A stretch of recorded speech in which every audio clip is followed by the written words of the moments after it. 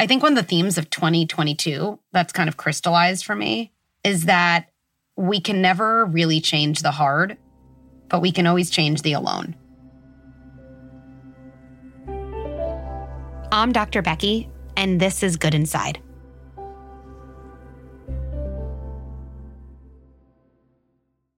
If you're anything like me, mornings can be a real struggle. Between making breakfast, prepping lunches, and making sure our kids actually brush their teeth, the last thing we have time for is a kid having a meltdown about what they're wearing. This is where Garanimals comes in. Garanimals is the original mix and match clothing brand for babies and toddlers in sizes newborn through 5T. They're easy to pair and fun to wear styles empower kids to dress themselves, boosting their self-confidence and independence. Oh, and making mornings power struggle free for us parents. That is a win-win. You can find all of their fun mix and match styles from their new spring collection in Walmart stores and on walmart.com. So here's to easier mornings, confident kids, and parents reclaiming their sanity. Here's to Garanimals. As we look towards conversations you want to have in 2023, there are some things that we didn't quite finish in 2022. So I was sitting talking with my podcast producer, Jesse, about kind of the topics that are still open-ended in my mind, are uncovered. I haven't said as much about them as I would like to. And I was about to jump into these topics with her, and she stopped me and just said, wait, let's have this conversation and allow your listeners to hear, what's going on for you, and also a little bit what's coming up next year. So I'd love to start with some of the responses that we got from an episode a couple of weeks ago, which the episode was about what happens when you're parenting a kid who is nothing like you. And we got the flip side of that. What happens when your kid is so much like you that it's triggering and that I don't know how to help myself. How can I help my kid?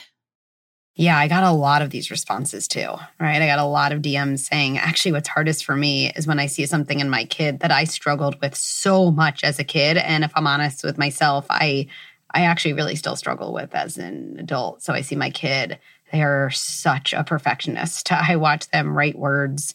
They're only 6 years old. Of course, they don't know how to spell, but they write and they erase. They write and they erase, and they cannot even get the sentence out for homework because they know something spelled incorrectly, but they can't move on. And it pains me because I actually don't really know how to help. I know the outcome I want, but I also struggle with doing something that's good enough and moving on. Dr. Becky, I'd really like you to talk more about that. Do you think that it's better to help the parent with the issue so that the parent can help the kid? Or can you help the child so then the parent sees the behavior change? Yeah, no, it's a great question. And I think that's what really actually is differentiating about Good Inside. Like, let's do it all at once. You definitely can't help a child with something that you have not figured out some way of coping with yourself. That is true. And I don't think that means, hey, parent, go to 2 years of therapy, figure that out, and then you can go back to your kid's homework, even though they're now 8 and not 6, and you can finally help them. To me, that would feel just like really, really inefficient. Connecting with your kid around the struggle in a really honest way is a really great starting point, both for, in some ways, your inner child and for your actual child, right? I think sometimes the thing that gets in the way of that is we get so obsessed with the outcome. My kid just has to write this sentence that we miss the important steps in the process that would actually lead to the outcome, right? And then actually we hold ourselves back. Come on, just write it, just write it, just write it. And that wouldn't have helped me. That doesn't help me now, but I just don't know what to do because I'm frustrated. So I think when we instead connect to our kid and say something like, oh, seeing something that you know is wrong and not knowing how to make it right, that is so hard for me too. It's like I just get like stuck, and then I can see my body almost, I don't know, with my hands as if I'm holding poles, like putting them into the ground. It's like I'm stuck right here. Like I know I want to go there, but I don't know how to get there. And so I'm stuck. Me and you can both get stuck sometimes, right? I think sometimes interventions like that, like parents tell me this, they're like, there's something about saying that to my kid. Like I feel it deep in my body. It's like I am speaking at once to the inner child in me who never felt understood in that perfectionism, and I'm giving something different to my child. Like I am healing myself and cycle breaking at the same time. And for the parent, understandably, who's like, okay, that sounds lovely, but like, how's that going to get my kid to like actually write the words they need to write? I think one of the themes of 2022 that's kind of crystallized for me is that we can never really change the hard, but we can always change the alone. When something's hard, we often look to change the hard. We want to make the writing easier. Instead of saying, okay, wait, if I can't change the hard, but I can change the alone, then let me just help my kid feel less alone in their perfectionism, or let me help my own alone feeling feel less alone in my body by talking to it. And whenever we change the alone, I feel like just something releases. It's like we don't have tunnel vision anymore. And we actually just get a little bit unstuck because we feel like the support of another voice, of another presence right next to us, which always helps us move forward. I wonder what you think of this word control when it comes to parenting. I feel like being in control is something that as a parent you want to be, but yet, being out of control is the flip side of that is what you never want to be. It's much more common though, out of control. Yes. Yes. But like, is that even the right framework? And should we let go of that word control? Mm-hmm. Yeah. I feel like this is why you and I, Jessie, get along so well. Because sometimes when we talk, we're like, wait, instead of trying to like get further down the path we're on, it's like, is this the path I want to be on? In control, out of control. There is, I just always go to like my gut reaction first. I do have a little bit of the heebie-jeebies of like, ooh, I don't know. And I'm like, am I in control as a parent? I guess the word that comes to mind without the heebie-jeebies for me, or it's a different path, is like the path of groundedness or sturdiness. And honestly, I think about the word connection a lot there. Like, am I a sturdy leader? Like I have a lot of relief in my body, even thinking about that question versus like, am I in control of myself and my kids? I just don't like the word control. Anyone who knows me well is probably laughing right now, being like, but you do struggle with control, and I do. So I don't want anyone to think that I don't struggle with like being controlling. I definitely do in all my relationships, something I'm working on. But sturdiness to me is the ability to be connected to yourself and connected to someone else at the same time. You don't lose access to your own wants and needs. And yet also you haven't lost access to noticing what's happening for someone else. It's like I'm not totally shut down and I'm not completely porous without boundaries. And I guess that kind of dichotomy or that characteristic, like how sturdy do I feel? How sturdy do I feel when my kid is not doing their homework? How sturdy do I feel when my kids won't leave the house? How sturdy do I feel when my kid's saying, I hate you? How sturdy do I feel when my kid's having a tantrum in the grocery store? I think that's like one of the most empowering things to shift to as a parent, because also then you bring, in some ways, your locus of control back to yourself. Well, what do I need to be sturdier? And then that's going to help me and that's going to help my kids.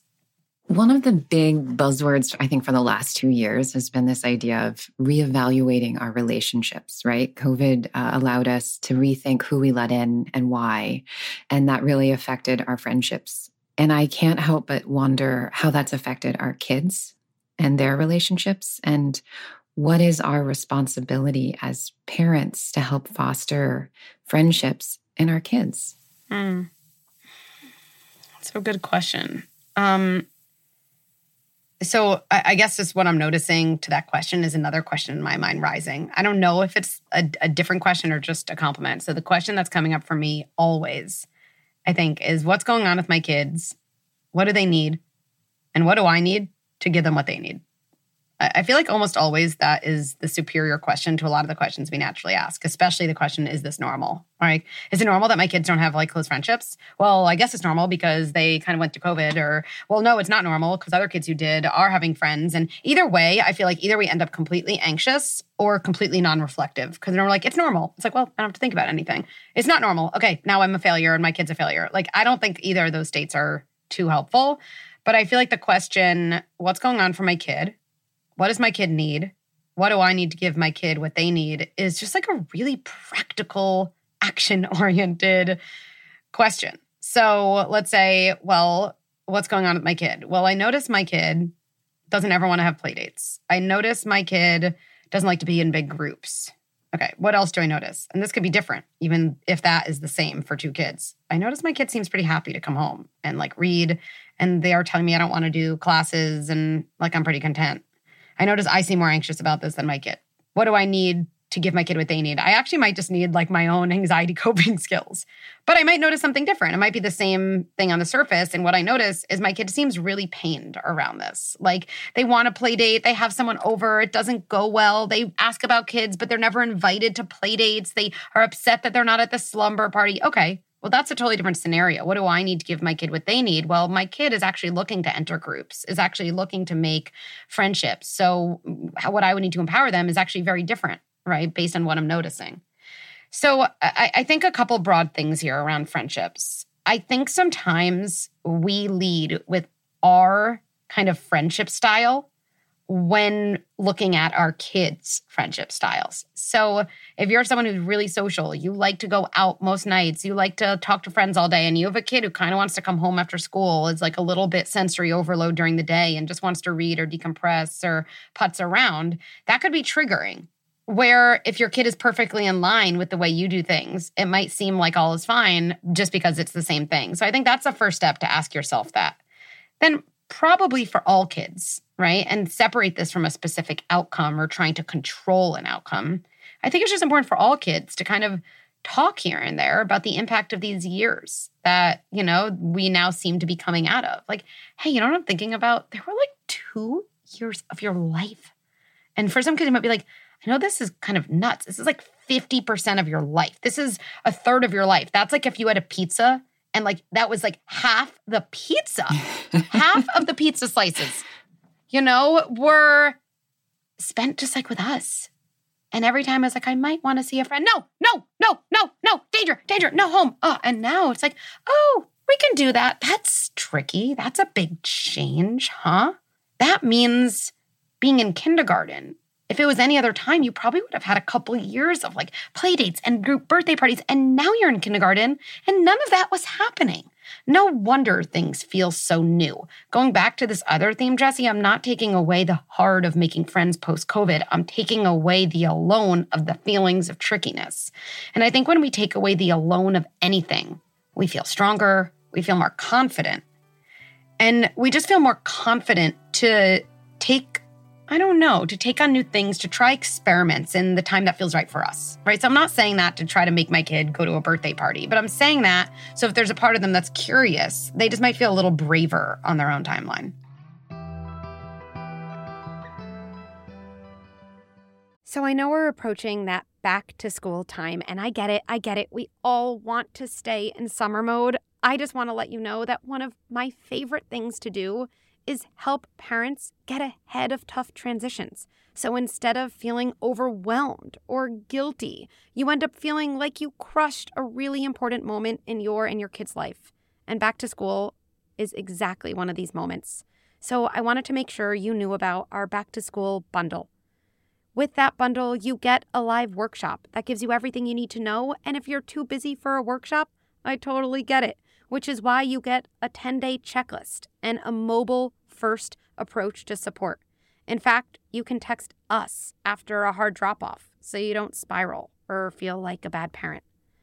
This is one of the most popular times to jump into membership, so check it out at goodinside.com or via the link in show notes.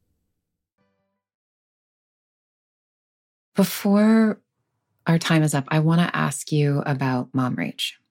That was an episode that just skyrocketed in the inbox. I'm sure you saw it too. Yes. It was really resonated with people feeling it. I personally resonated with that. You gave me vocabulary to name the feeling that I have inside. And I know that's a conversation we want to keep having in 2023. So I would love for you to talk a little bit about where you think it should go and what angles we should really think about as we begin to explore this. Yeah, I mean, that episode was so popular and really, really hit people deep. It's honestly one of our most popular workshops too, because some people are like, okay, this was like the surface. Like I want to like actually work on this. Not only for my kids' sake, I think what really struck me with people reaching out about the episode and then the workshop was like, for me, I just want to be less reactive. Like, it really feels bad for me. And I think taking that a step further to say, nothing's wrong with me. Like, I deserve to have different resources and skills. So, and I know this is a theme, but like, so I can act more in alignment with my own values. Not acting in alignment with your values has a really, really harsh cost on our bodies. Like, we walk around knowing who we want to be and unable to show up that way. And that feels awful. Whenever parents tell me, like, it takes time to listen to an episode or it takes time to watch a workshop, I'm always like, you know how much time it takes to feel like a shitty parent? You know how much time it takes when you're spiraling about messing up your kids? You know how much time it takes when you're lying awake at night feeling awful? That takes so much time. Again, I think it's, how do I want to spend my time? Because also, when we don't spend our time thinking about it and reframing that rage and focusing instead of on the moment of rage, like, where did that pathway begin? Where did it begin? We always get obsessed with the ending. Then I yelled at my kids. I'm a horrible person. I mess up my kids forever. If anyone saw me like this, they, wouldn't even talk to me. They think I'm the worst parent in the world. Like, we focus on that moment. And yes, we need skills for those exact moments. But like, if at the end of the road is always a cliff and we keep falling off the cliff, I don't know anyone who'd be like, we just need like really strong brakes at the end. I think that would be like, well, how do you know you're on the road that gets to the cliff? Like, let's just get on that road less often. Or what if you could find exits before the cliff? Like, I don't think anyone would think that the only solution is just to wait till you're there and like slam on the brakes, right? And so what I'm excited about in next year is like zooming out from that moment of rage. Like, how did we get there? What are the sociological dynamics that push especially women there? What are the relational dynamics and partnerships that feel invisible in the beginning? But I promise you, each moment that is like, okay, I'll do bath time.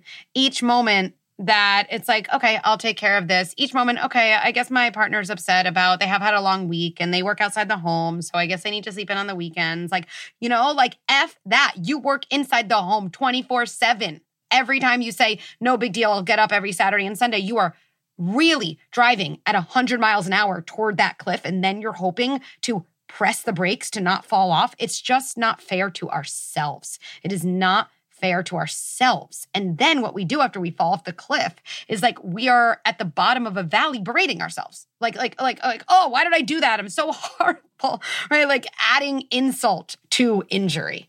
I think one of my favorite things really is just to start by giving parents like a different set of glasses. Like, yes, okay, you fell off the cliff. That happened. But the reason it's such a problem is that the set of glasses you're using to look at that situation only make it more likely for that to happen over and over again. Like, that's just ineffective. And it's really harsh to ourselves. And when we have a new set of glasses, oh, I never looked at doing favors for everyone else in that way. I guess I didn't realize that doing bath time every night contributes to yelling at my kids at bedtime. I guess I've never really thought about how hard it is for me to ask directly for something I need. We think we ask directly a lot. Do you think you have time to do this? That's not asking. I wonder why my partner didn't think to, unload the dishwasher. I mean, people spend so many hours wondering why people don't do things instead of spending 1 second telling someone that you want them to do it. Right. It's just amazing. And all the hours spent wondering are an accelerator to the cliff, right? It's really interesting. Oh my gosh. Yes. Yes. When I open the dishwasher and see one more time that I have to unload it when we've talked about you doing it, I feel at the verge of a cliff. And I'm not saying that's entirely your fault. Actually, I think it's just my responsibility to say it more directly. I really need you to think of a system so you remember to unload the dishwasher. Like, that is really a responsibility you said you would take on. And I no longer want to see it and then do it. And then we get in a big fight and then I feel awful and nobody wins, right? Like, okay. Like, again, communicating directly. The reason I think we have so much trouble with that is most of us women and certainly men and, different people, but definitely girls early on are taught that their greatest value is like being in service of others and making things easy. And we don't have to totally get rid of that. It's lovely to do things for people you love. It really is.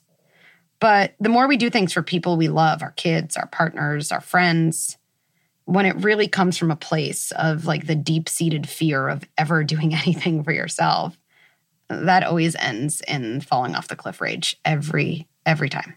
Because our bodies in that moment are screaming out. Sometimes I feel like rage is like a different part of us. It's the non-caregiving part, the part that wants things for herself. It's like she's just finally pushed to that point, and she's like, well, nothing else has allowed me to get this woman's attention, and I need some airtime. So maybe if I just scream and take over her body, like maybe finally she'll be like, oh, something's going on. I guess on this podcast and so many other areas too, like I'm so excited in 2023 to give parents, moms, a different narrative, a different story around these events that happen in almost every family home. So we can finally like break free from a pattern that like really doesn't work for anyone. Last question, you can give us a little bit of a homework assignment. What's a conversation that you want to have in 2023 that you haven't had yet? Thinking about that. I think in 2023, I'd love to like go deeper on some topics. I'd love to talk more about attachment and internal family systems and parts and the way that our past really lives on in our present. So attachment, internal family systems, reparenting. I feel like the type of therapy I've always done in my private practice has gotten like a really bad spin in the media, right? The media, frankly, it's all about cognitive behavioral therapy. It's like, oh, we can all solve our problems in these short sessions, and our past, it doesn't matter that much. Focus on the present, get some skills, change the way you think. That'll change the way you feel. That'll change the way you act, and then you're good to go. And like, I a little bit call like skepticism on that. That would be my, like, really?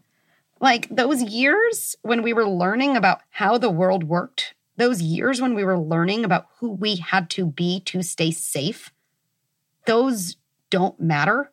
And not from the perspective of I should lay on a couch and talk about how much my mom messed me up. I don't think that's useful either. But from the perspective of in all of our triggered moments, in all of the moments, and it happens a million times as a parent, in all the moments where I watch myself turn into a version that I didn't want to be, in all of those moments, our past is playing out in the present. The very problem is that there's no separation of the past and the present. And if you want to start separating the past and the present so you can actually make decisions about the type of person and parent and leader you want to be in the present, well, you have to be able to disentangle what was then from what is now. And so looking at our past in that way, understanding our circuitry, understanding the things that used to be adaptive and no longer are, but understandably and thankfully are hesitant to let themselves go, I think it's critical in parenting. It's why I love talking about parenting so much. It's because with our kids, so much gets triggered from when we were a kid. And so there's this balance of, wow, I can actually really work on myself and give something to my kid at the same time, right? We can't implement a strategy that is too distant from our own circuitry. We can learn it in our head. It won't activate in our body, and our body wins every time. And so I'm looking forward to conversations in 2023 that really allow us to understand ourselves in a deep way while simultaneously give us strategies and scripts and kind of practical actions to implement, new patterns to make change right away in our home. I want to do that, Jessie. Let's do that next year. Let's do it. All right. So same time next year? Same time next year. And I don't know if this is allowed, but, for everyone here listening, you all allow me to do what I love best. I love thinking about people, and I love thinking about people and systems. And my favorite system to look at is the family system. By talking about these things, by talking with you, Jessie, by talking to callers, by talking to kind of other thought leaders, I always think new thoughts. Like, I think that's really important for everyone listening to know. Like, I don't come into a podcast ever with being like, here's what I want to share. Here's the wisdom I want to impart. Actually, it's the process of talking to someone and creating something new that allows me to like think all types of new things. And that honestly is so exciting and so fun and so rewarding for me. And if people weren't here listening, I wouldn't be able to have those conversations. So you all allow me to do what I truly love to do, what truly lights me up inside. And I am deeply, deeply grateful for every one of you who've made Good Inside a habit, who tune in, who subscribe, who download, and who allow me to both keep having amazingly interesting conversations and who allow me to keep learning myself. So thank you so much. Thanks for listening. To share a story or ask me a question, go to goodinside.com/podcast. You could also write me at podcast@goodinside.com.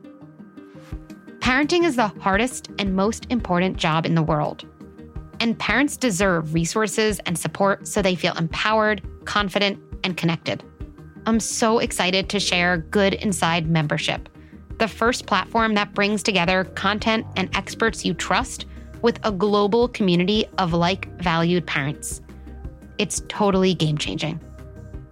Good Inside with Dr. Becky is produced by Jesse Baker and Eric Newsom at Magnificent Noise. Our production staff includes Sabrina Farhi, Julia Nat, and Kristen Muller. I would also like to thank Erica Belsky, Mary Panico, Ashley Valenzuela, and the rest of the Good Inside team. And one last thing before I let you go. Let's end by placing our hands on our hearts and reminding ourselves, even as I struggle, and even as I have a hard time on the outside, I remain good inside.